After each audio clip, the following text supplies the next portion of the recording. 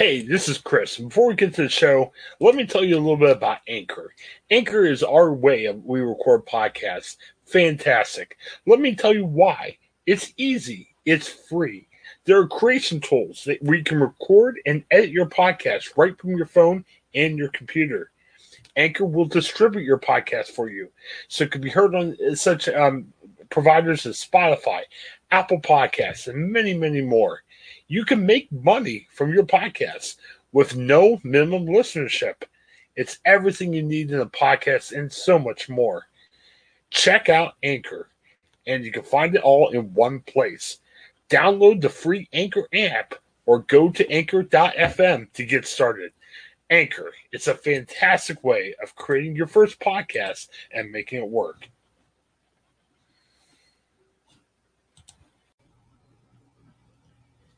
Hey, everybody. Welcome back to the Ohioan Podcast Network. My name is Craig Shoup, and I'm your host here of Going Streaming, where I give you a little bit of a snapshot of some of my favorite things to stream, or at least review some of the things that I've watched recently on streaming.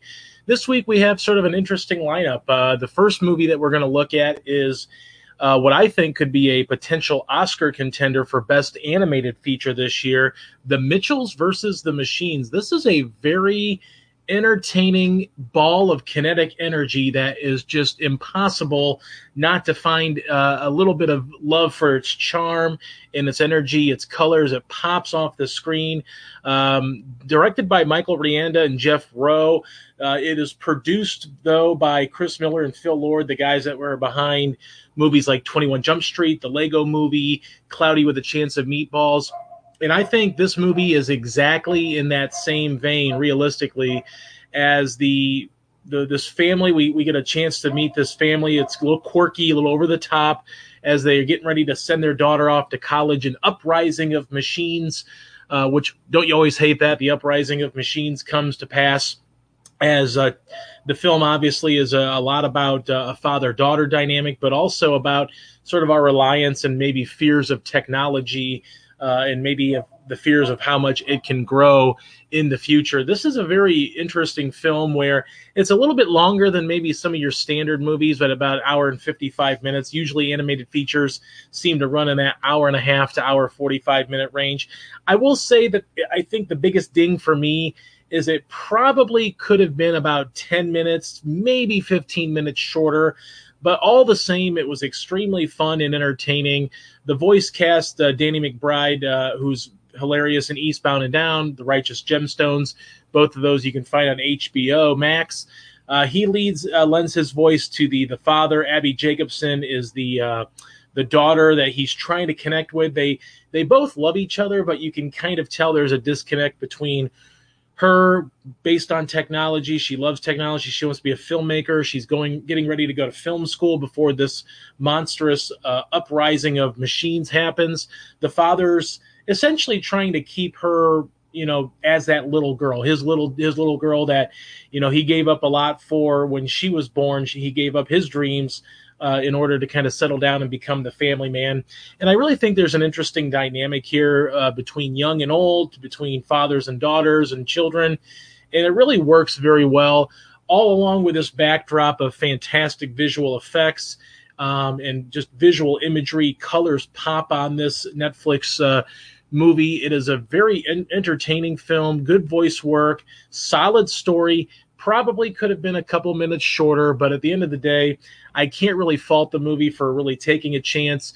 It does tell sort of a familiar story, and actually it tells a story that we'll talk about here in a few minutes with the free stream option that I have for you. So I don't want to spoil that too much, but it does have some familiar storytelling elements that we've seen in other science fiction films before.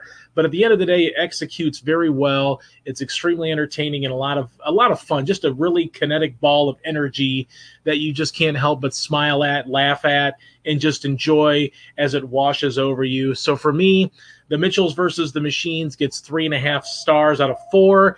Like I said, I really think this is a possibility of an Oscar contender for this year.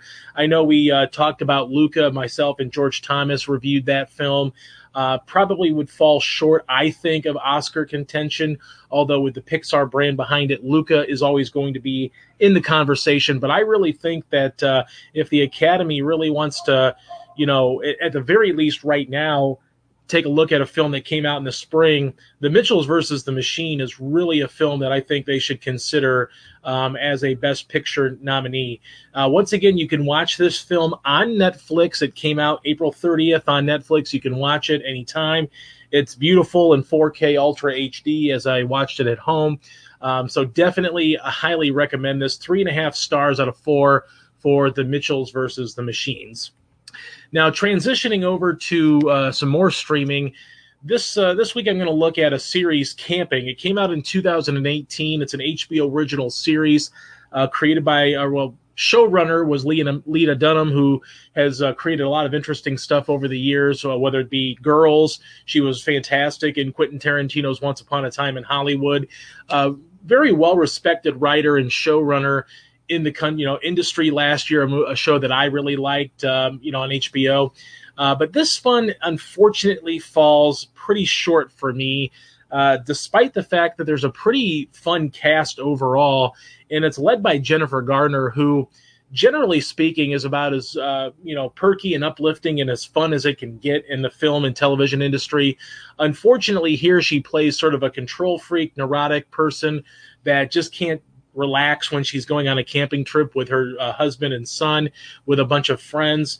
I will say, though, there are some very fun, good cast members. Along with Garner, there's David Tennant, there's Juliette Lewis, Chris Sullivan, who, of course, you may know from This Is Us, Brett Gelman, who's hilarious in The Other Guys. He has a couple of minute part there in The Other Guys with Will Ferrell and Mark Wahlberg. But unfortunately for me, this show really just never got off the ground. It wasn't as funny as I was hoping it would be. It kind of turned into just a mess of a drama. We really didn't know, what the bigger purpose of it was. Just to celebrate a birthday, but unfortunately, it seemed like all the couples that were getting together were just fighting, and it just unfortunately wasn't all that fun. And in something like this, I was hoping it would be a little bit more, humorous, even if it was dark humor. I think it would have been a lot better had it gone that direction. But unfortunately, none of the humor really works for me in this. The only person that really maybe stood out, aside from Jennifer Garner playing her role well, was Bridget Everett, who plays Harry. She's a park ranger slash, I guess sort of a retired park ranger, if you will. But she runs the campground in which Garner and her family and the friends are staying for that holiday weekend. And she provides a few extra laughs, which is kind of fun. But unfortunately, this just kind of becomes a hateful joke or a hateful speech of some sort, where everybody's just kind of pitted against each other. Everybody's kind of pitted against each other, unfortunately. And it just doesn't work out overall for me. So I'm giving Camping 2 stars out of 4. Can't really recommend this. It was a one season, binge watched it, but unfortunately, it just never got better in that 8-episode run. If you do want to give it a try, the 2018 series, of course, can be found on HBO Max. As much as I love Jennifer Garner and some of these other actors and actresses, I really just wish they had better material with which to work. I think there's some good elements here that maybe it just was a little bit too much for a camping weekend to play out over an 8-episode run.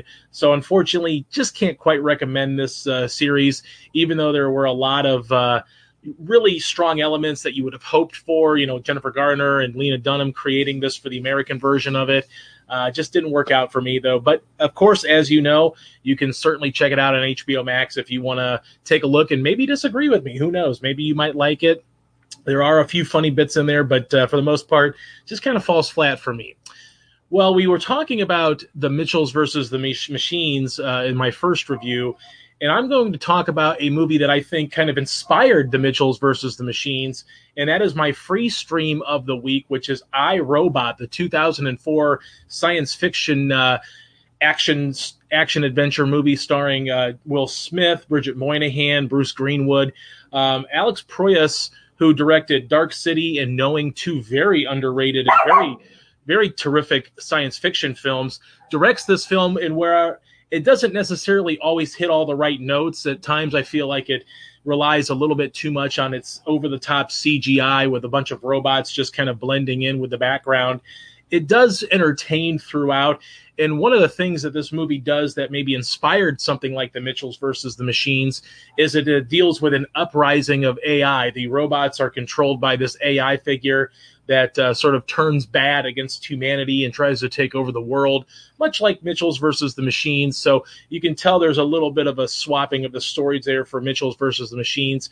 But iRobot, it does a very nice job, I think, of holding your attention in the action sequences. It's a good, solid, everyman, kind of performance from Will Smith. At the end of the day, I think they sacrifice a little bit more of the storytelling for the action adventure and the CGI and, big battles and big gun shootouts and things like that. But at the end of the day, it does hold your attention. It is entertaining.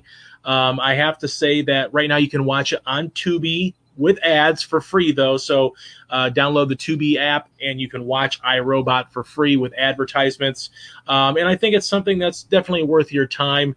I give it 3 stars out of 4. It's not Proyas's best work. It's not Will Smith's best work. But at the end of the day, very solid work overall, good visual effects.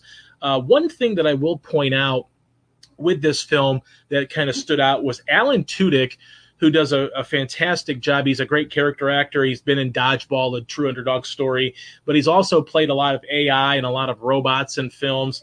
He's got a very great, interesting voice, and I really like what he does with the role of Sonny, who is the sort of the potential bad guy in the robot that's uprising, but actually ends up turning out to be not a bad guy too much at all. But Tudyk does this really just dead voice performance where it's very monotone but very creepy, but also very personable, and there's a lot of charisma despite the fact that he's a little bit more so, I guess you could say, dry and dull as a robot. He's speaking as a robot, so he's not going to have too much personality, but he kind of shines through with a little bit of a persona that gives you a little bit of charismatic feature on screen, despite the fact that you don't see Alan Tudyk on screen aside from just playing the voice of this robot. So, like I said, not Alex Proyas's best work. I think Dark City are 2 science fiction films that if you're looking at maybe watching something this weekend would be fun to watch as well. But I will say iRobot definitely is a nice popcorn entertainment, somewhat of a fun ride. The 2004 movie can be seen right now on Tubi TV with ads for free. Definitely recommend it. 3 stars out of 4. This is Craig Shoup with Going Streaming, and I hope to see some more streams next week. Go out there and stream some of your content, guys. We got plenty to stream. There's no shortage of content out there, so definitely go out and find something this weekend to stream. Hi, I'm Jennifer Mooney. Welcome to what is our new Hope Interrupted podcast based on the work from our book, Hope Interrupted, that I co-authored with my good friend Byron McCauley. Hey, Jennifer, I'm looking forward to this podcast as much as I was looking forward to writing this book with you. We hope to interview some high-impact folks as well as have a little fun. We're going to cover stories of hope. To learn more about our podcast and our book, please visit www.hopeinterrupted.com.